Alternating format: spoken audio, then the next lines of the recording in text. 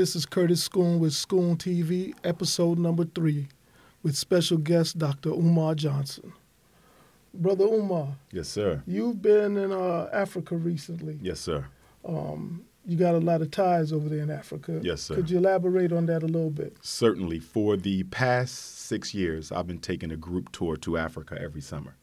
Last week of July, first week in August. It is part of my initiative to Pan-Africanize the consciousness of American Africans. So this past summer, or should I say last week, we were in Ghana for the 400 year of return festivities.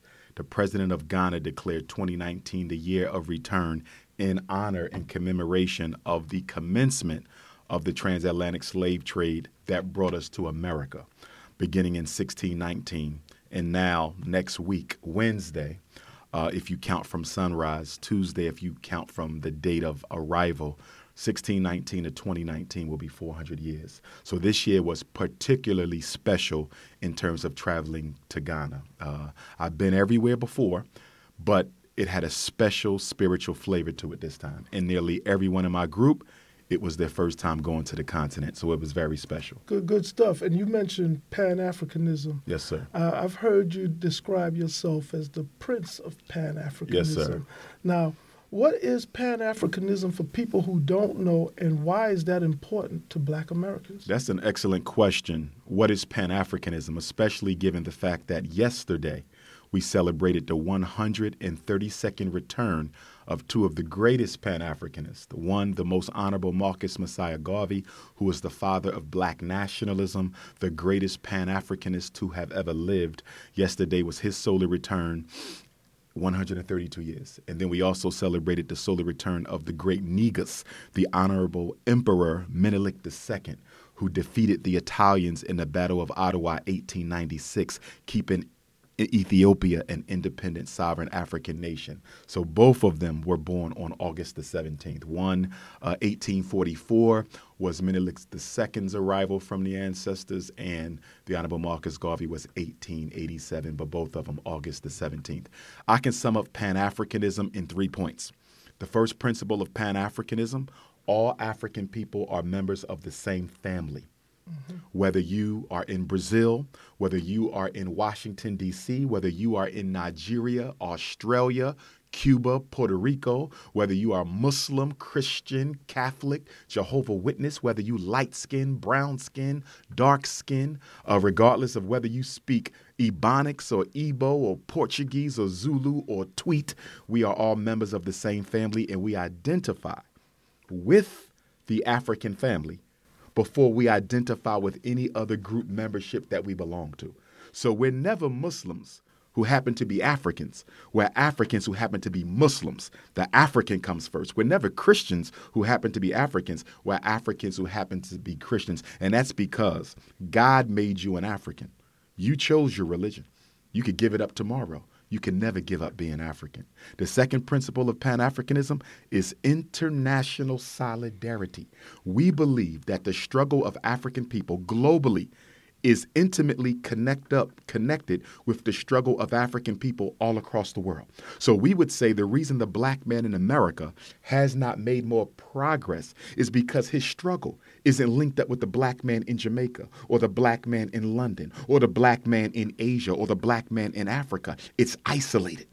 The struggle in the Caribbean, isolated. The struggle in Europe, isolated. The struggle in Africa, isolated. But the enemy is one. But we are not at one. So Pan-Africanism is about oneness of purpose and agenda.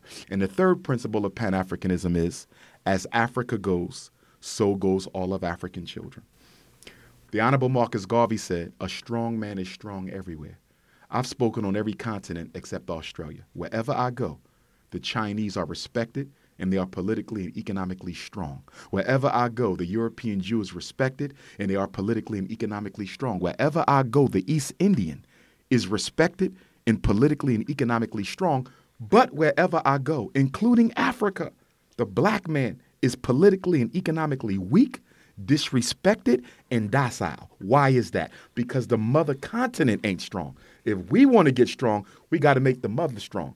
How many people have you seen get respect without making sure their mother get the respect first? You raise an interesting point about the communities that you see as strong and where we are deficient.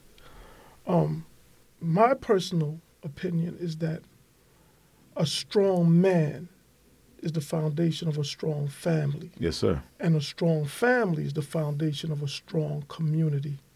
And a strong community is the foundation of a strong nation. What happened to the black man? Because ultimately, I think we have to take ownership for the condition of our community. I agree. We must take ownership. We can look at the beginning of the destruction of black masculinity, and we can choose as a starting point, because you can go back from the very beginning. Slavery itself was the emasculation of the black male. But I'm going to start with 1970. And the reason I'm going to start with 1970 is because up until 1970, most black families had two parents. There's a myth that slavery destroyed the black family. That is a lie. We remained married through slavery. Even under the punishment of death and the whip, we remained married. It wasn't until 1970 that you see the rise of the single black female-headed household. What happened in 1970 to destabilize the two-parent balance of the black home? They economically castrated the black male. Coming out of the civil rights struggles of the 1960s, the American power structure said, in order to crush black power, in order to crush civil rights, we have to crush the unapologetically African alpha male's control and leadership of the black community. Because most of our grassroots organizations were not funded by the government because they opposed the government. They were funded by black men who owned their own businesses and had skills that paid the bills. So the first thing they did in 1970, after they assassinated Dr. King 2 years prior, is they went into the inner cities and they did two things, two weapons of economic destruction. One, they went into the high schools and took out all of the trade-based industrial training programs. Up until 1970, they were not sending everybody to college.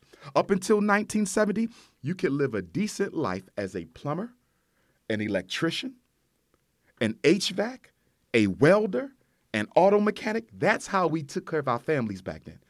So the power structure said, we're taking all these programs out of the high school because these programs are allowing black men to operate their own business. And if they don't work for us, we cannot control them. So they took all the programs out, the skills that pay the bills, and started sending everyone off to college.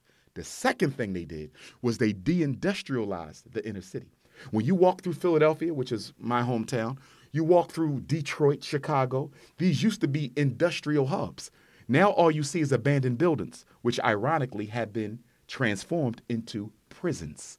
So the same places that used to keep us out of jail by giving us work are now used to keep us in jail. So they took all the jobs out the inner city in 1970.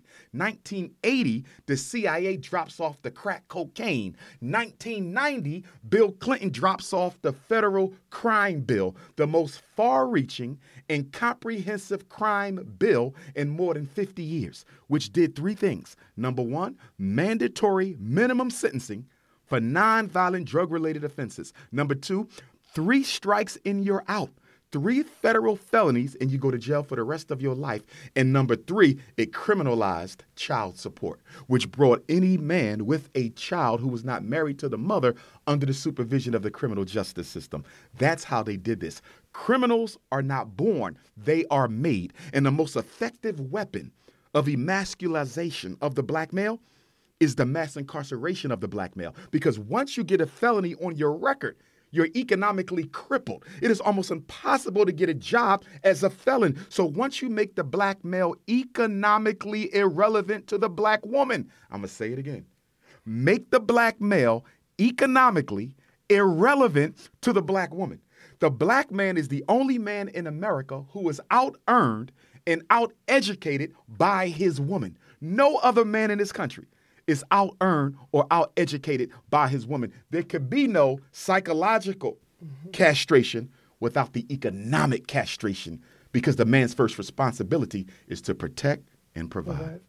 You know, You said a whole lot there, and there's a lot to unpack, and I'm going to try to break it down one by one so the listeners and viewers Yes, sir. could really absorb what you said, because I'm in agreement with you. Let me just say that. Yes, sir. All right, now, first thing first, 1970, this is post-civil rights era. Yes. Now, you identified the U.S. government, but which wing of the government? Is it not the white liberals and the Democratic Party who push these policies that undermine the black man? Without question.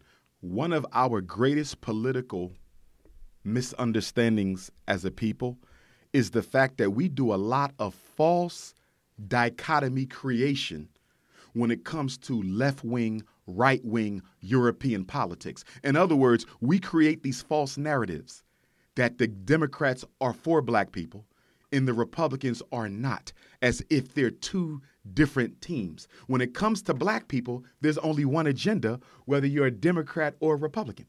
They believe the exact same thing with regard to what needs to be done to us. There is no difference there. I see the same thing when I look at this Donald Trump, President Obama dichotomy, where Trump is the enemy of black people and President Obama was the savior. But last time I checked, President Obama didn't pass a single law for black people. Last time I checked, President Obama did absolutely nothing about the police genocide of unarmed black people in this country during his 8 years in office. Last time I checked, when Barack Obama became president, black people were the priority minority. And for the first time in 400 years, because of Obama's neglect of black people, for the first time in 400 years, we are no longer the priority minority. We are at the bottom of the minority list. You know, again, I'm gonna try to keep up. You spoke on the emasculation of the black man. How do you feel that emasculation is compounded with the introduction of feminism to the black woman? Feminism was created by the CIA. Feminism was created by the CIA. The woman who was the main proponent of feminism, Gloria Steinem. Gloria Steinem, was a CIA agent, and the CIA financed Gloria Steinem's magazine. I forget the Us magazine was financed by the CIA. I believe it was Us. It might have been Us. Yeah. Regardless of the name. I know what you're talking about. Her publication was financed by the CIA. This is documented and it was proven. And why did the CIA introduce feminism? The CIA introduced feminism to empower the black female and to disempower the black male. See, the empowerment of our sisters is not an evil. Her being more educated than the black man is not necessarily an evil. Her bringing home more pay than the black man is not necessarily an evil. It is the interpretation she makes with regard to why she out-earns her mate. It's the interpretation she makes to why she out-educates her mate. It's not until the black woman swallows the American power structure's narrative as to why the black male is disenfranchised does it become a problem. Because if my wife out-earns me and out-educates me, that's not an issue if she can still respect my manhood. But because we live in a capitalist empire, your worth as a male is automatically translated into your take-home pay. So they look at what is your man worth? How much does he bring home? They don't look at all the other ingredients that make a strong black male. We get reduced to $1. And why is that ironic? Because when we first showed up in Jamestown, Virginia on August the 20th of 1619, we were auctioned off. And our worth as men was determined based on our what? Physical output. Our worth in the NBA today is determined by what? Our physical output. Our worth in the NFL today is determined by what? Our physical output. And unfortunately, our worth to black women today is determined by our physical output. How much can you bring home? You know, the attack on the black man has been so strong, and it's coming from so many directions, that there seems to be a shortage of masculine black men in the media. And even when they seemingly are masculine, they have to toe the line of this narrative that ultimately undermines us. For instance, when we turn on the television, we see people like Don Lemon, who's pushing a narrative on CNN. Don Lemon is an openly gay black man who, by the way, has a white husband. Mm-hmm. Can somebody like Don Lemon be the voice of the black struggle? Regardless of his sexuality, we're not going to judge him on that. Mm-hmm. Can he be loyal to the black cause with a white spouse? Excellent question. I want to back up. Just as the CIA financed feminism, the CIA also financed LBGTism. Up until 1973, 1974, homosexuality was considered a mental illness for all of American history. For all of American history. It was not a coincidence that it was depathologized by the American Psychiatric Association in the early 70s. This was in direct response to the agenda to destroy black civil rights. Let us be clear. Dr. King was a genius because Dr. King was able to keep the black agenda at the forefront of American public discussion. No other black leader since King, regardless of what people think of him, was able to keep the black agenda at the forefront of American public discussion. King did that. In order to crush the Black Power movement, they had to find another movement to replace it. Feminism has helped to push the black agenda to the side. LBGTism has helped to push the black agenda to the side. And as you said, I love all my brothers and sisters. Gay, straight, whatever box you in, you still family. But I can agree to disagree with your behavior if it contradicts the best interests of our community. The question asked, can Don Lemon or any other prominent homosexual African-American brother or African-American lesbian sister be the forefront of the black movement for liberation? My answer is no. And the reason my answer is no is twofold. Number one, the LBGT movement was created to crush and eclipse the black agenda. So if you belong and identify publicly and proudly with the movement that is a government creation to crush the authenticity of the black liberation struggle, how can you serve two masters? That doesn't mean you can't be used or cannot work for the best interests of your people, but you cannot lead it, because that means you run the risk of co-opting our best interests for the best interests of the LBGT platform. So no, you can't. And second, more importantly for me, black children look up to us as spokespersons. So when a black boy looks up to a homosexual black male, for me, there's a little bit of a problem in that, because I want him to see in manhood the need to love a black woman. And if he sees a black man loving another male, then if that man is his role model, he might begin to accept and even explore the type of relationship that's being role modeled for him. So for us to protect our community, where only 1 out of every 4 black women gets married, they're the last married and the first divorced. Most black women will never get a husband. Most of our children are doomed to live their childhood in single-parented homes. If we want to kill that, then there's no way we can validate homosexuality as a relationship option in the black community. Now, I was made aware of something during the making of my film, Black, White, and Blue, that the Mattachine Society, the first gay organization in America, had an objective to make the gays, the LGBT, the new minority. Exactly. And in 1965, this was their plan. Mm-hmm. And when observing what's going on today, I would say that plan is pretty much successful, because I hear talk of gay reparations. Yes. There's H.R. 5, which is expanding the Civil Rights Act to include gays. Which was not the original intent of the Civil Rights Bill. Dr. King is turning in his grave. Rosa Parks is turning in her grave. Kwame Ture Stokely Carmichael is turning in his grave.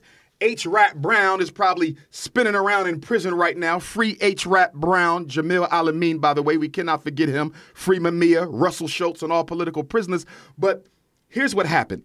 When the Civil Rights Bill was being pushed through Congress, the conservatives said, we're not signing this. Because in America, you don't make laws just for black people. If you want this Civil Rights Bill to become a law, you're going to do two things.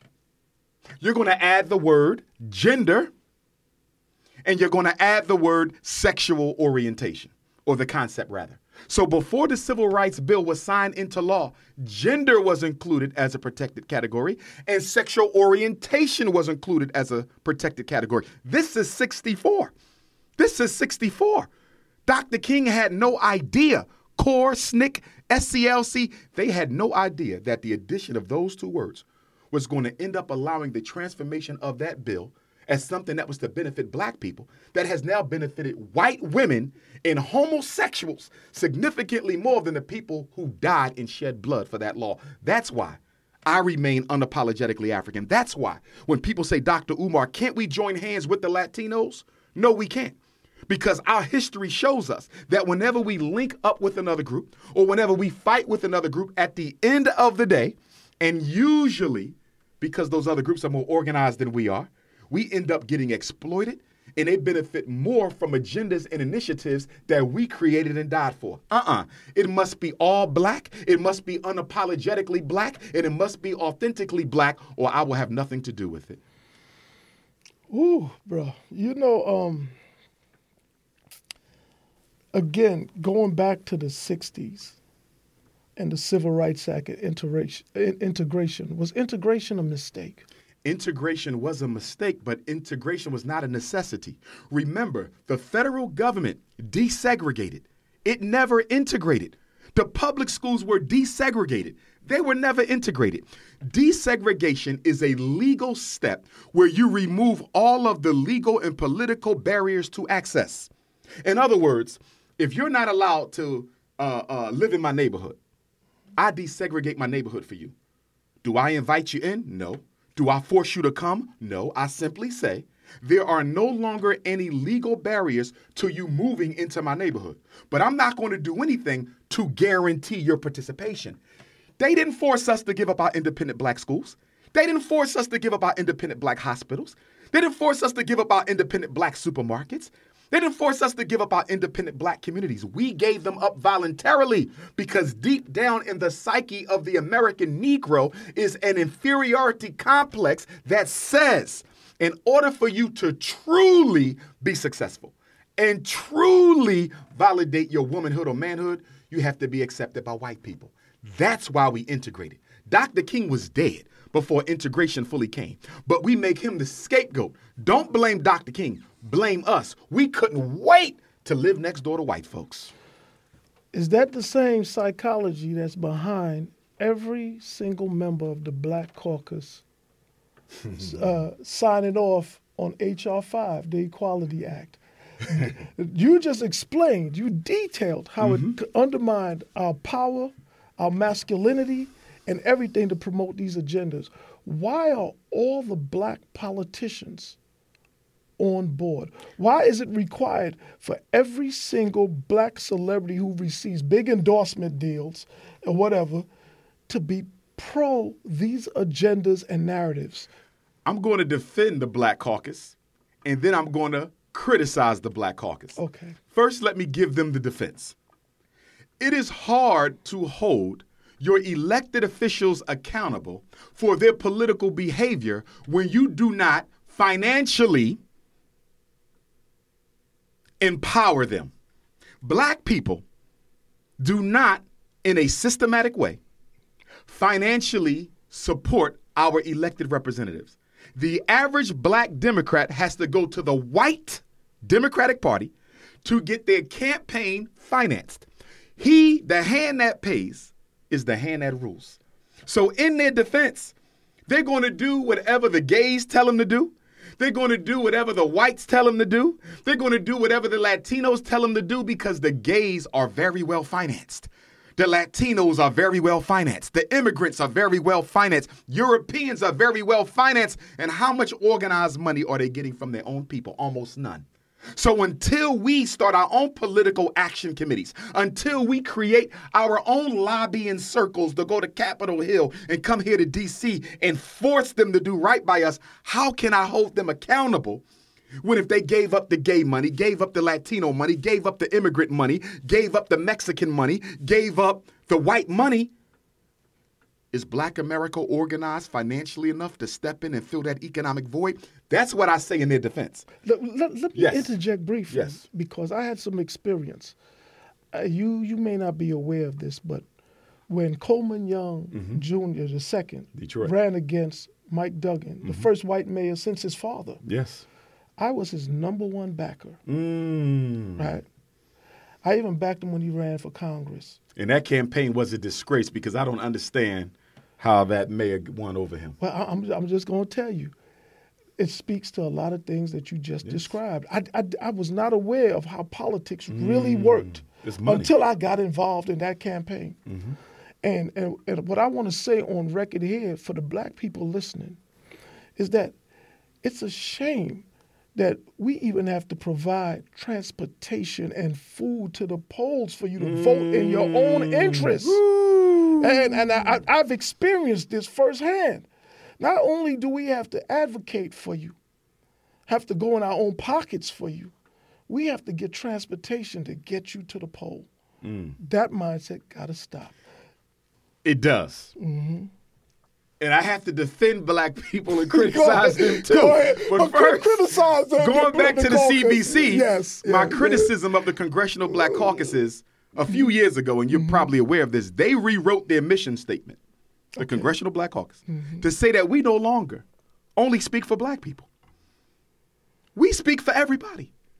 That, in there lies the essential political quagmire of the American Negro. We have almost no mainstream organization that is dedicated exclusively to our improvement. Look at the Chinese. Their organizations are about Chinese people. They're not for everybody. Look at the European Jews. Their organizations are for European Jews, not everybody. Look at the Latinos. Their organizations are for Latinos. La Raza. But go to the NAACP. NAACP is for everybody. Go to the Congressional Black Caucus. They're for everybody. Go to the Urban League. They're for everybody. I love our Black Greek fraternities and sororities and the work that they've done. But guess what? They're for everybody too. Every mainstream Black organization is multicultural, but you can hardly find a multicultural organization amongst another ethnic nation or group. Why is That's that? our problem. Because we are uncomfortable, we are anxious, and we have a lack of faith in ourselves as African. Remember when you was a child and you wanted to join a football team, a basketball team? You always went to the winning team. The losing team, even if it was your neighborhood, you would walk 20 blocks to play for the winning team. Most Latinos know that they are African. Most Dominicans know that they are African. But guess what? Until Africans start winning, I'm not identifying with that team. You see, that's what's going on. Yeah. That's why you get Black people run around and say, I got Indian in me. Or I'm half Irish, I'm half Jew. They won't even let you in the church, but you brag about how you have this and half that. Why do Black people get so excited when they find out they got a little bit of white in them? But when white people find out they got a little bit of Black, they keep it quiet. We broadcast that I'm part Native and part European. You know why? Because we're not proud to be Black. So the minute we find out we got something else in us, it becomes a badge of pride because being an African has been a burden and not a blessing to most of us. But the Honorable Marcus Garvey said it best. He said, the white man has made being Black a crime. I will make it a blessing. We have to sell the African back to himself. Now, going to the Black voter. I criticize the Black voter that we need to be organized and we need to finance our candidates. But on the flip side, we have been disappointed by Black elected officials for so long that I cannot criticize a Black person for not getting out and voting because they have been through it over and over and have rarely gotten any results. However, I would tell them you can change this overnight. The next time you find a Black man or woman who you want to represent you politically, fund them. Fund them. Don't tell Dr. Umar Johnson, run for mayor of Philadelphia, but we're not going to fund you. because that means I'm going to end up selling you out. Because the people who pay me, the white banks, Walmart, the auto mall, you see, if I'm being financed by the white giants of capitalism, I'm going to have to carry their agenda. If you want to keep a black politician loyal to you, you must finance him or get out the game. Okay, now, there's so much here. Mm-hmm. You mentioned Marcus Garvey a few times. A man I admire myself, because considering the period that he lived in and the things he attempted. And accomplished. Yeah, his bravery is like, I don't see anything on that level today. Never before, never again. The Honorable Marcus Garvey was the leader and builder of the largest black organization in modern history. He is the only black leader to lead a 15 million man and woman organization. You can take every black political organization in America today and you don't get the 15 million that Garvey organized. He's the only leader who we can say was leader of the African race. No other leader was leader of the race. Marcus Garvey was leader in Africa. He was leader in Cuba, Australia, Europe, Central South America. In fact, Cuba was the most thoroughly organized island in the Caribbean for Garvey. Puerto Rico had chapters of Garvey. Back then, the whole African world said, we are African and we are proud of it. And the beauty of Garvey is he never took a dollar from another race. All those Black Star Line steamships, the universities, the factories, all of that, the Garvey military was built with 100% black pennies. And Garvey was the only leader since Frederick Douglass and Booker T. Washington to build an organization, and he did not have to use a religion. Everybody after Garvey had to give you Islam. They had to give you Christianity. They had to make up a religion. Garvey is the only one who had the strength and the vision to keep religion out of it. And look what he did. Nobody before and nobody since has done what Mosiah did for Africans. Is that a big part of the reason why Garvey isn't really in the African American Museum? He's in there. They have him and Elijah Muhammad squeezed in the corner. Yeah, that's what I heard. Like but Thomas Jefferson is on the slavery exhibit, gigantic statue up on the Now, mind you, this is about slavery now. And you have a man who owned over 400, who was a sexual pedophile, used to sexually molest a little black girl, Sally Hemings, was so infatuated with this little black girl that he would take her on tour with him to Europe so he could molest her over there. But of course, American historians like to remix history and say it was a love affair. How can a 12-year-old girl have a love affair with a 45-year-old man? That's impossible. But the point that I'm making is in that museum, in my opinion, and some of the scholars take issue with me, and I don't care. First of all, the Smithsonian has never been in front of black folks. Remember, it was the same Smithsonian that took a black boy from Central Africa by the name of Ada Benga and paraded him around in the zoo. Right? And it wasn't until the black churches got together and forced the Brooklyn Zoo to take him out the cage with the gorillas, and he committed suicide. That's the Smithsonian. So I'm not surprised that the Smithsonian got a big statue of Thomas Jefferson in the slavery exhibit, but Marcus Garvey and the Honorable Elijah Muhammad and the Honorable Marcus Garvey got a little picture that you might miss if you're not paying attention. That's what I was told. And no statue for Harriet Tubman, but Serena and Venus got a big one. No disrespect to them, you see? But there's no statue of Frederick Douglass, but LeBron James got a big screen TV with all his dunks and slam dunks, and Michael Jordan got a platinum statue, but there's no statue for Ida B. Wells or Fannie Lou Hamer. Is that a museum of African-American history and culture, or is it a museum of African-American celebrity and coonism? I'm not sure. Now, we're gonna start with Garvey and come back to these celebrities that's put on the forefront. Who undermined Garvey? Was it Robert Moton?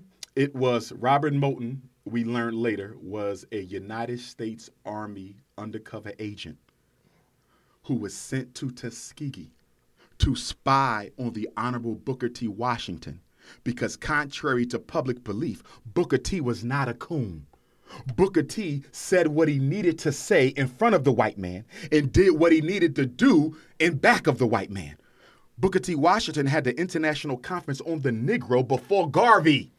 He had the International Conference on the Negro before W.E.B. Du Bois Pan-African conferences. Booker T. Washington used Tuskegee Institute as a hideout for black revolutionaries. If you was on a run from the Klan or the government and you couldn't find nowhere to hide out, guess what? You could hide at Tuskegee. And that's why they sent R.R. Moton in. Why would you send an agent to spy on a coon? You don't send agents to spy on coons. You send agents to spy on real, authentic race men. Booker T. Washington paid for civil rights struggles out of his pocket without the white men who financed Tuskegee not even knowing that. So we got to do our history on these great men, and not just because we hear something, run with it. Study him. Booker T was one of the greatest black men we ever had. Why you think Garvey came to America in the first place? To meet with Booker T. Because Booker T was a Pan-Africanist, even before Garvey. Booker T helped publicize and advertise the first Pan-African conference of 1900. He was doing Garvey before Garvey had a chance to take it to the level that Garvey took it to. But it was W.E.B. Du Bois, who I do have respect for. I visited his grave and office in Ghana last week. I respect Dr. Du Bois for the work he did.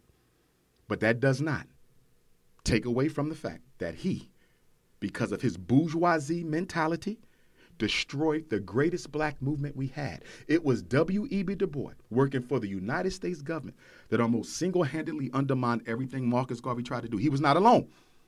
Another great black man, A. Philip Randolph, who organized the Sleeping Car Porters Union, he hated Garvey. And why did they hate Garvey? Because they couldn't understand how a Jamaican-born African, you're not even from here, and you show up on 125th and 5th, and you able to organize black people better than any other leader we've seen since Douglass. Remember, W.E.B. Du Bois had to wait for Frederick Douglass to pass on. He had to wait for Booker T to pass on. So when them two giants cleared the air, Du Bois said, I'm next. I'm from Harvard. I'm from Fisk. I studied in Berlin. I'm half white. I should be the leader of black America. And right before he stepped up, a short, black, pudgy, black man got off the banana boat from Jamaica and said, up, you mighty race, you can accomplish what you will. And he stole all of W.E.B. Du Bois' shine. And W.E.B. Du Bois never forgave Garvey for stepping into the leadership vacuum that he himself couldn't fill. He apologized later. He wrote a letter to Queen Mother Amy Jakes Garvey, and he said, I'm sorry for what I did to your husband. In retrospect, it was wrong, but the damage was already done. And then after he got Garvey kicked out of America, he started preaching Garveyism. And guess what? At the end of his years, W.E.B. Du Bois renounced his U.S. citizenship, moved to Ghana at the invitation of Kwame Nkrumah, another Garveyite who studied in Philadelphia, and he died in Ghana, a Ghanaian citizen, not a U.S. citizen. But look at the irony. He was old enough to be Garvey's father. But Garvey knew at 30 what it took Harvard-trained Du Bois to learn at almost 100 years later. You can't change white folks. He was Harvard indoctrinated. Yeah. And that's why I love Dr. Carter G. Woodson, Miseducation of the Negro. We visited his house yesterday. Carter G. Woodson was also Harvard. And he was the first black person to get a doctorate from Harvard whose parents were born into slavery. But guess what? There's another black man who should have been the first one with a PhD from Harvard. It ain't Woodson. It ain't Du Bois. It's Martin Delany, the grandfather of Pan-Africanism. Do you know that in the 1800s during slavery, Martin Delany was accepted into Harvard Medical School during slavery? And they kicked him out because the white students said, we will not go to class if you don't get this N out of here. And they protested Martin Delany. And that's why the father of revolutionary Pan-African nationalism never got his PhD from Harvard first. Remember, he said, Africa for the Africans. It was Garvey who borrowed Martin Delany's words and added Africa for the Africans, those at home and those abroad. You know, back to Robert Moulton briefly, just to substantiate some of your claims about government conspiracies against Army the agent, black man. intelligence officer. Yeah, but he's also the one who oversaw the Tuskegee syphilis experiment. Is that Ooh, not? I don't know, but I need to check into that. I didn't know that. And that experiment actually didn't end until the early 70s. Yes. You know? Yes. And that's an experiment where black people were infected with syphilis. Oh, yeah. Knowingly. No, unknowingly. They told them it was a vaccination. It was unknowingly to them, but knowingly to the complicity government of the administration, Moulton and his people at Tuskegee. Absolutely. And the government still experimenting on black folks. Why do you think they have all these prisons? Because prisoners are the most convenient route to human research monkeys, where you don't have to worry about the human rights groups coming in to fight for them. Think about it. You in prison. You got 20 years to do. Nobody coming to visit you. You ain't got no money on your books. If you work in the prison, you get 70 cents an hour. But then you have a research company come up to you and say, we're working on some new medication. We don't know what the side effects are, but we don't think it's going to be anything. We're going to give you $1,000 a month. All you got to do is take this pill. What do you think them brothers are going to do? What do you think them sisters are going to do? And this is why I tell Africans who have loved ones in prison, go visit them. Go see them. Because if they don't see you and they start losing hope and they become despondent, they will sign on to those research experiments where they sign a waiver that if this does harm you, you can never sue us ever again. I'll give you two big research experiments they're doing on black folks right now.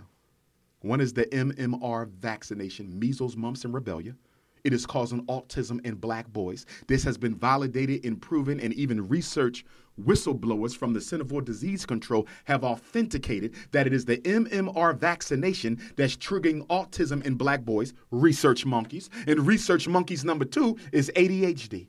Isn't it amazing that most black men in prison are in there for nonviolent drug-related offenses, right? But the same drug that's sending black men to jail for 10, 20, 50 years, they're calling it Ritalin. They're calling it Adderall.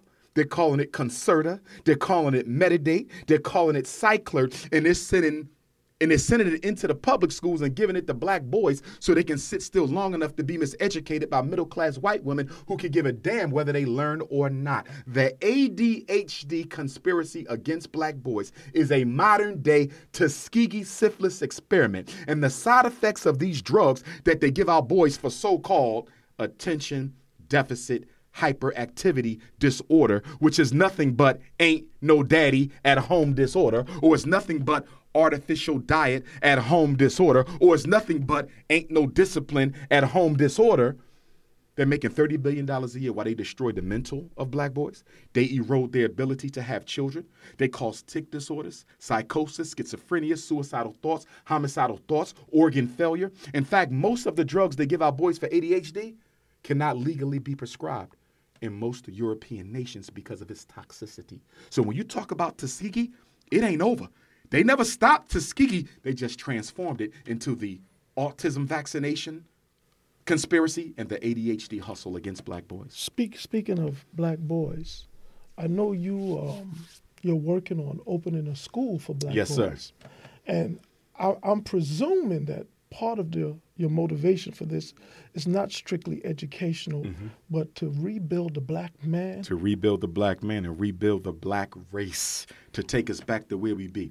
What is where we used to be? What is the most important job of a school? Is it to educate? No, it is not. Education is not the primary function of a school.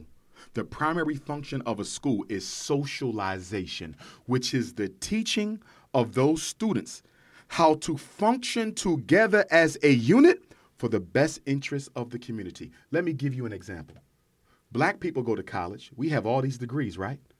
But were we socialized to work with each other? Were we socialized to build the black community? Were we socialized to trust one another? Not at all. We were socialized to honor America. We were socialized to value what America values. We were socialized to work for white folks. We were never socialized for our own best interests. The purpose of the Frederick Douglass, my kin, and the Honorable Marcus Garvey, RBG International Leadership Academy, is to build unapologetically African alpha males who are trained and skilled in every area necessary to build independent communities and nations. I want my graduates to be able to go anywhere in the African world and build nation. That means family, that means army, that means supermarket, hospital, school, and bank. Because the 4 central institutions of an independent community is the school, to teach and prepare the life, the hospital to protect and save the life, the supermarket to feed and sustain the life, and the bank to grow the lives of the people. Without those 4 institutions, you don't have a community. And although we are a $2 trillion people, the richest group of Africans in the world, the 10th richest nation on the globe, you can't go anywhere in black America. 2 trillion. You can't go anywhere in this country. You can't name a black community in the United States where you see an independently owned bank, an independently owned school, an independently owned supermarket, and an independently owned hospital. We have no independence, and that's why we're the laughing stock of this country. Are those leading contributors to the feminization of the black male? Is it by design, or What's really going on? Because I see a lot of, you take Black Lives Matter, for instance. The face of Black Lives Matter was an openly gay Yes. black man, DeRay McKesson. Again, turn on CNN. I don't think they have a straight black man that works on CNN. And there seems to be this trend where the people who are selected to be our voice are either LGBT, interracial mulattoes or whatever, or in interracial relationships. I'm talking about Van Jones, White wife. yeah, Shannon Sharp. A lot of people in White sports. wife. A lot of people in sports. I was hurt with Shannon because I really appreciated the way Shannon stood up and stood out and spoke out during the Colin Kaepernick ordeal. And when I found out that Shannon Sharp was, at least at that time, engaged to a white woman, it crushed me. Because I said, here's a brother who's on point. But then it made sense to me. That's the only reason why he in that chair across from Skip. Well, you know, Because look, he got that white woman at home. no, everyone that I see in the spot, not They everyone. are compromised in some way. Either they're in interracial relationships. Why is it? Why do we not have the strong black man? Because there's a war against the black family. America has already tried to destroy the black male. America has tried to destroy the black female. America has tried to destroy the black child. Now, America has come to a maturity in their genocidal campaign where they now want to destroy the black family as a unit. That's why when you look at all of the new shows on television today, they're homosexual or biracial. Look at all the commercials you see on TV, homosexual or biracial. When is the last time you saw a richly melanated black man and black woman with richly melanated black children on a show or a commercial? You don't see them. Let's take Empire. And I just ran into Jussie Smollett in Harlem 2 weeks ago. And he's biracial and homosexual. Yeah, so he checks all the boxes. Yeah. So you take Empire. You got 4 leading black male actors in the #1 miniseries in recent American history. You got Lucius, Andre, Hakeem, and Jamal. Lucius, you got a narcissistic black male from Philadelphia. Don't trust his baby mom. Exploits, uses women. Don't really like women, except for sex and to use them. Then you got his oldest son, Andre. Ivy League trained, accountant, white wife. Then you got his next son, which is Jamal. Homosexual, in love with a white male. Then you got his youngest son, Hakeem, hip-hop head, heterosexual, doesn't trust women, uses, abuses, and exploits. How can you have 4 attractive, leading black male actors in the #1 miniseries on TV, and not a single one has a positive and healthy relationship with a black woman? You know why? Because they are socializing and indoctrinating our children. Empire ain't for you and me. We know better. Empire for our 12-year-olds. Empire for our 14-year-olds. Because if my 17-year-old daughter looks at that, she would ask herself, why would I ever want to be with a black man after watching this? And if my nephew, okay, who's 12, 13, looks at Empire and looks at the way the women conduct themselves and carry themselves, why would he ever want to be with a black woman? These shows are political, designed to brainwash black children against authentic black love. Were you aware that the creator of Empire, Lee Daniels, is a black male, homosexual? Oh, not only that. In a relationship with a white man. Not only that, Lee Daniels has a movie coming out called Pimp, I think it is, starring Keke Palmer, who is a lesbian pimp. And he's working on the first black homosexual superhero character. Now, as I said before, I love all black folks. I can sit down and talk to gay, lesbian, it don't make a difference to me. Because I'm here to make you understand, overstand, and understand what's being done to us. But here's my question to Lee Daniels or anyone else. And I've never gotten an answer back yet.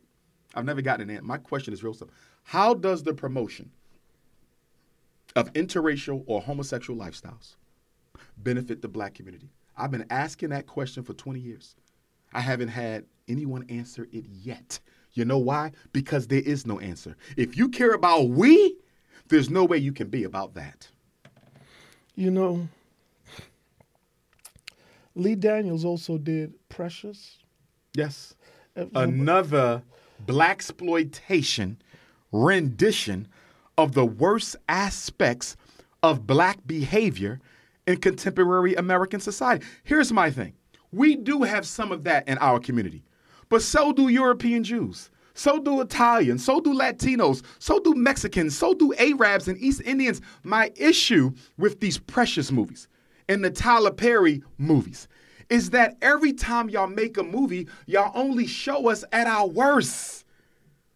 White folks also have this.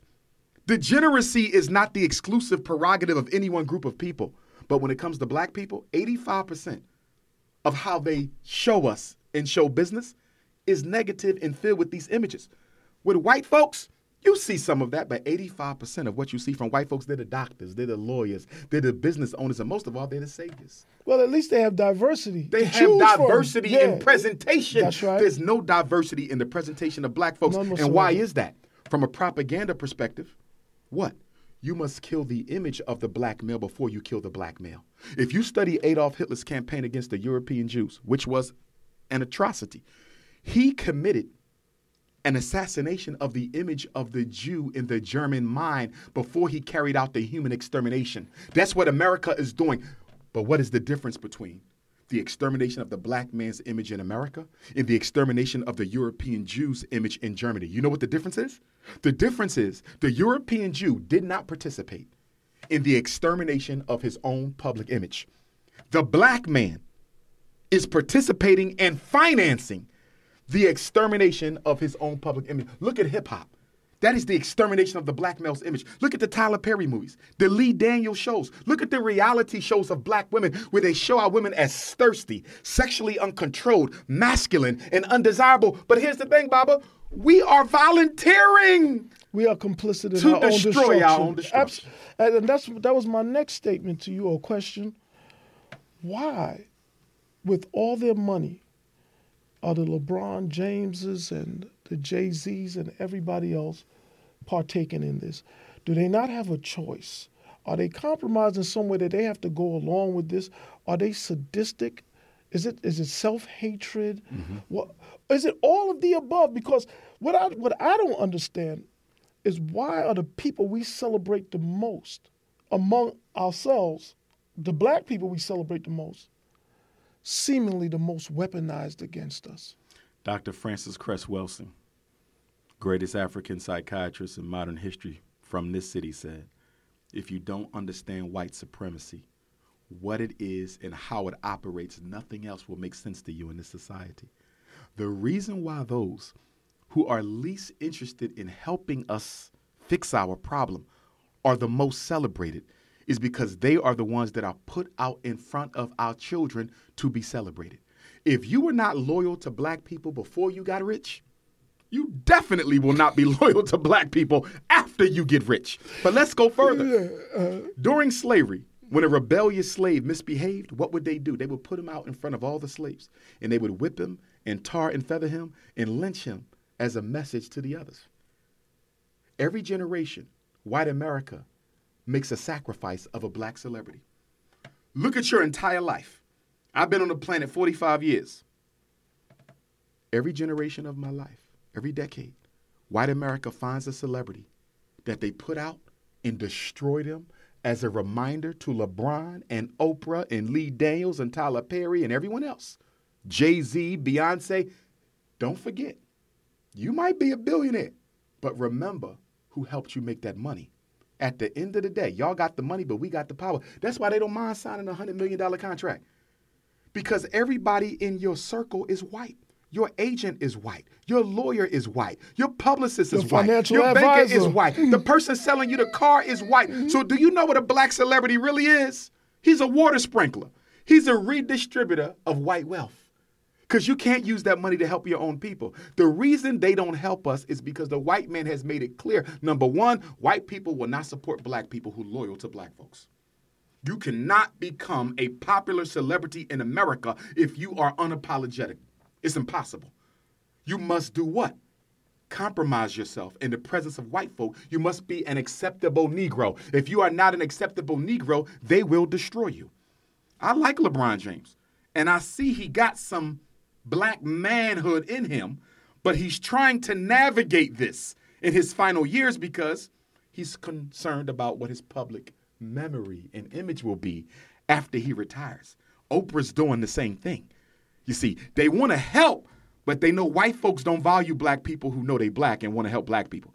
That's a crime in America, being loyal to black. You can't be rich and be loyal to black folks because you end up like Johnny Cochran, assassinated, so-called brain aneurysm. They murdered Johnny Cochran because he was investigating how much money America owes black people for slavery. First he gets O.J. off, then he gets Geronimo Pratt of the Black Panther Party off for free, defended him for free, and then he says, I'm going to go into reparations and find out what America owed black folk. Black folks said, we can't let this Negro come out with no price. White folks said, we can.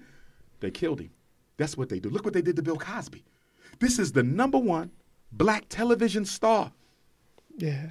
He is the father of black comedy. There were those before him, but in terms of opening the door to mainstream, Cosby was everything. He's sitting in a prison in Philadelphia right now. At 80-something years Legally old. blind. It takes 2 guards for him to eat, 2 guards for him to go to the bathroom, 2 guards for him to get dressed, 2 guards to help him in. This man is the #1 black public personality in modern history, and look what they did to him, and they use white women to do it. What was his crime? His crime, technically, what he was charged with, No, I know what he was charged with, but what was his crime to make him be a target for destruction? he wanted to buy a major network. Last time he tried to do it, they killed his son on the side of the road. Bill Cosby re-upped because he's a billionaire. He said, I'm going to get one of these networks before I die. And they said, no, you're not. So they found those white women to come. First of all, you're the #1 black TV star in America, 1970s. You sexually harass a white woman. She benefits from white privilege. You suffer from white racism. What white woman do you know, if you sexually harassed her in this building today, is going to wait 40 years to tell on you? She's going to tell on you right now and destroy you right now. Bill Cosby didn't do nothing wrong. Everybody knows in Hollywood they use sex and drugs. Yeah, he gave them pills. You know why? Because they wanted the pills. Because that's what they do. I've said that myself. He sexually harassed you, but yet you kept on calling him? You kept on seeing him? You went to his house when his wife wasn't there, to his hotel rooms and all that. The Yeah, Bill I know. Cosby Crucible is a good message to black men who love white girls. They can sex you. They can marry you. They can have your babies. They can take care of you. But when they get that phone call from that white male and say, it's now time for you to do a job for your people, they will gladly do it. See, one of the problems we have as black people, we fail to realize that racism is not personal. Racism is business. See, black people will have a white friend and say, well, those are my white friends. Okay, they may be. But you need to understand something. Those may be your friends, but they have a loyalty and an obligation to being white before they are the friend of a black person. And if they have to do something to you in order to look out for the best interests of white power and white control, they will do it. They will gladly sacrifice your friendship to help white people achieve their agenda, as those white women did to Bill Cosby. Now, Robert Moton, just to rehash, to wrap up, Robert Moton was allegedly part of the Boule Secret Society. Which was founded in Philadelphia. Yes. In allegedly there's a 1904. quote circulating saying that W.E.B. Du Bois, who I believe was a founding member of Phi Sigma Pi, the Boule, he said, quote, and I still have to find the reference, but this is what's circulating, that W.E.B. Du Bois said, quote, the Boule was started to keep the educated black man away from the Honorable Marcus Garvey. Well, and and in my last episode, I discussed the Boule to some degree because it's important. It's important that people understand the black bourgeoisie. The black bourgeoisie, and their role is to really keep the gatekeeper. They're the gatekeepers. Gatekeeper. Yes. And they've been traditionally recruited through the HBCUs and so on and so forth. And Howard University, which we love, is the #1 recruiting site for black agents of the FBI. That's a documented fact. Me personally, I believe this is why Roland Martin came out against Wendy Williams when she said there was no more need for the and HBCU. He's also Boule. He said it himself on the Breakfast Club that he's Boule. Yeah. I've had many interactions with him. Oh, yeah, he's a proud Boule. Oh, yeah, proud. And that's why he tried to come against me on the show I did with him. Oh, yeah. But to me, he can't be a high-ranking Boule, or he wouldn't even be advertising. He wouldn't be advertising. He's a step-and-fetching Boule. Yeah. But again, no neck, bald head. but it shifted from those type of educated black people to the celebrities now. I don't think I think they're obsolete in this day and era. You make a good point. You know, You make a good point. There's not enough black professionals to hold the attention of blacks in the ghetto and in the underclass. So now the black boule has become the black celebrity class. That's it. So that you know what that means, and though. they don't need that education. Means that They're even yes. dumber. They're even dumber. Yes. Not to indict But do you know what anybody that in means? particular. Yeah. That means we're going to have to take on the rappers. Of course. We're going to have to take on the football players. I'm We're gonna already have to take doing on, it. Yes. but see, our youth don't have the political maturity to see Yeah. that the same person whose music you're listening to, your favorite basketball player, is now the gatekeeper for white power. He's the one that's going to co-sign and silently defend police genocide. Did you even know that LeBron has the boule tattoo on his chest? I heard that, and I've never got a good look at it to confirm it. It does look It's not similar. identical. It's like 90% there. Here's It's the thing, real though. close. Here's the thing. Yeah, but go ahead. In his defense, I don't know if he knew or was conscious that was the boule symbol when he got it.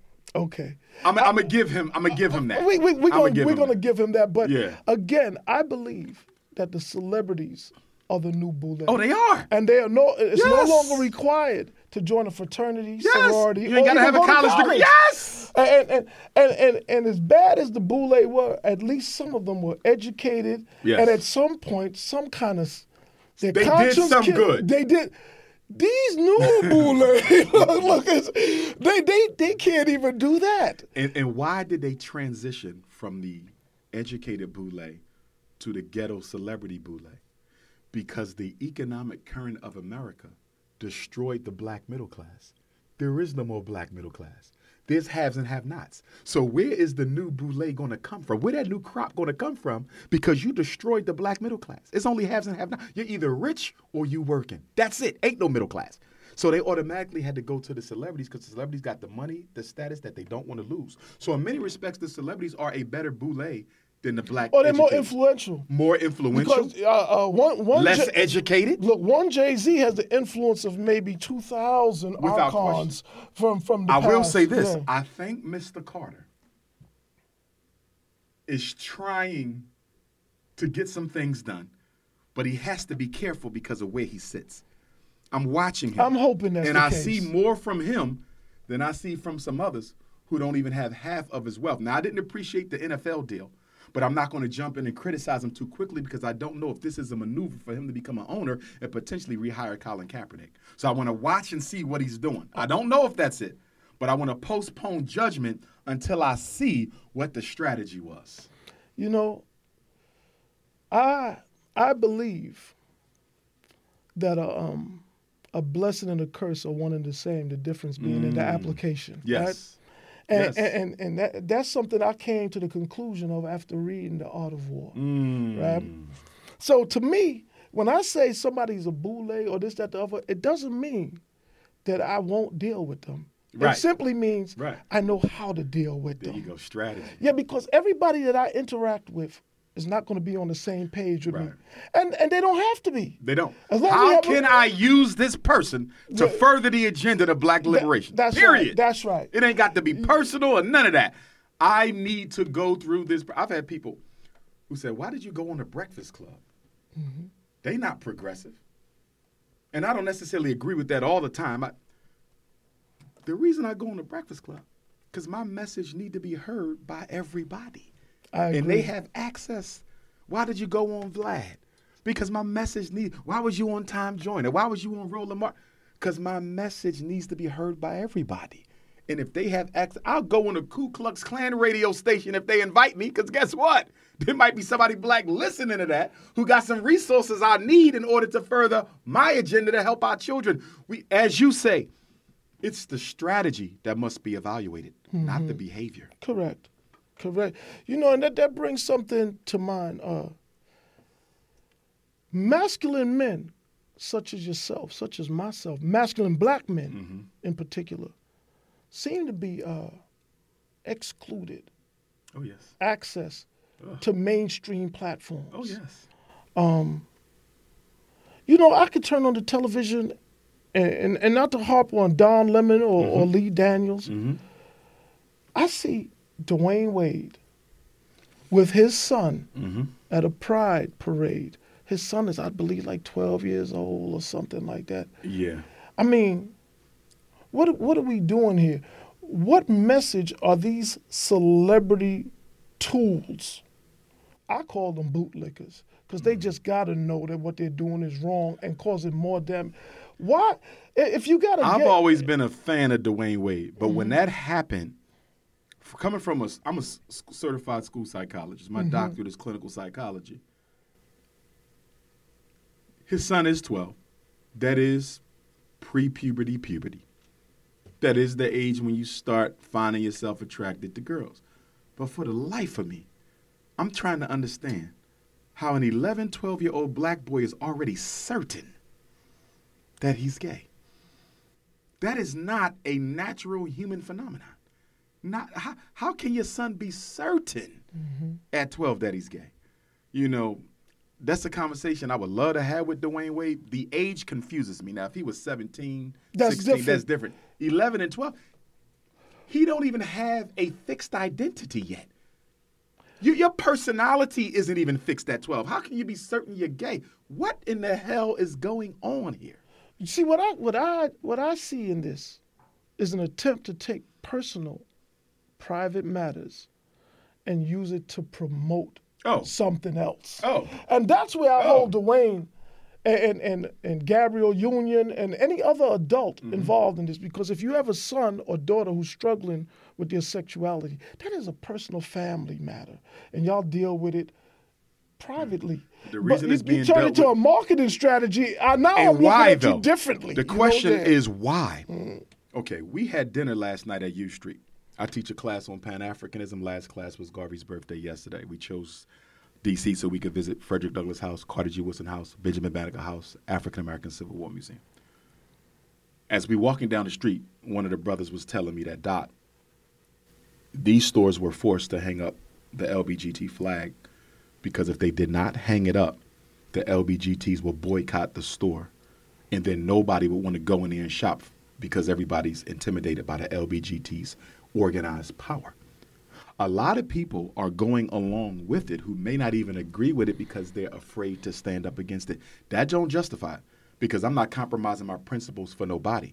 But the point that I'm making is that the LBGT Army, which is also a CIA creation, this campaign is, okay, your orientation may not be a CIA creation, but the campaign to promote it is so powerful now that it is dictating the black community and how we act and react. Look at the black church. 50 years ago, you couldn't find a black church that co-signed that. Now, show me one that's against it. You could hardly find it. And do you know why? Because if you are a tax-exempt organization and you are getting federal funds and you say you don't support this, they will cut your money. It is about money. And unfortunately, we care more about our pocket than our principles. So everybody black who's trying to get paid is co-signing that, even though it's working against the community, because they don't want to stop the cash flow. So, again, it comes back to economics, like Garvey said. We are economically compromised. Dependent, yes. Yes, big time. And because of that, we can be persuaded to be anything people they want us to be. Which is why until you're economically independent, every black person in America is a potential agent. Because if the government comes to you and say, listen, I will take away your ability to feed your family if you don't go destabilize Dr. Umar's movement. I will take away your ability to feed your family if you don't go destabilize Minister Farrakhan or whoever else is out working in the community. What you going to do? Or are you that committed to the struggle where you're going to go and tell your wife and kids, we might have to go into the homeless shelter because I refuse to compromise my values? No, you're not. You're going to go ahead and do what they tell you to do. We're never free unless you're economically free. And on that note, Brother Umar, thank you so much. You, brother. Oh, man, it was a pleasure. Woo. Yeah. Man, this joint.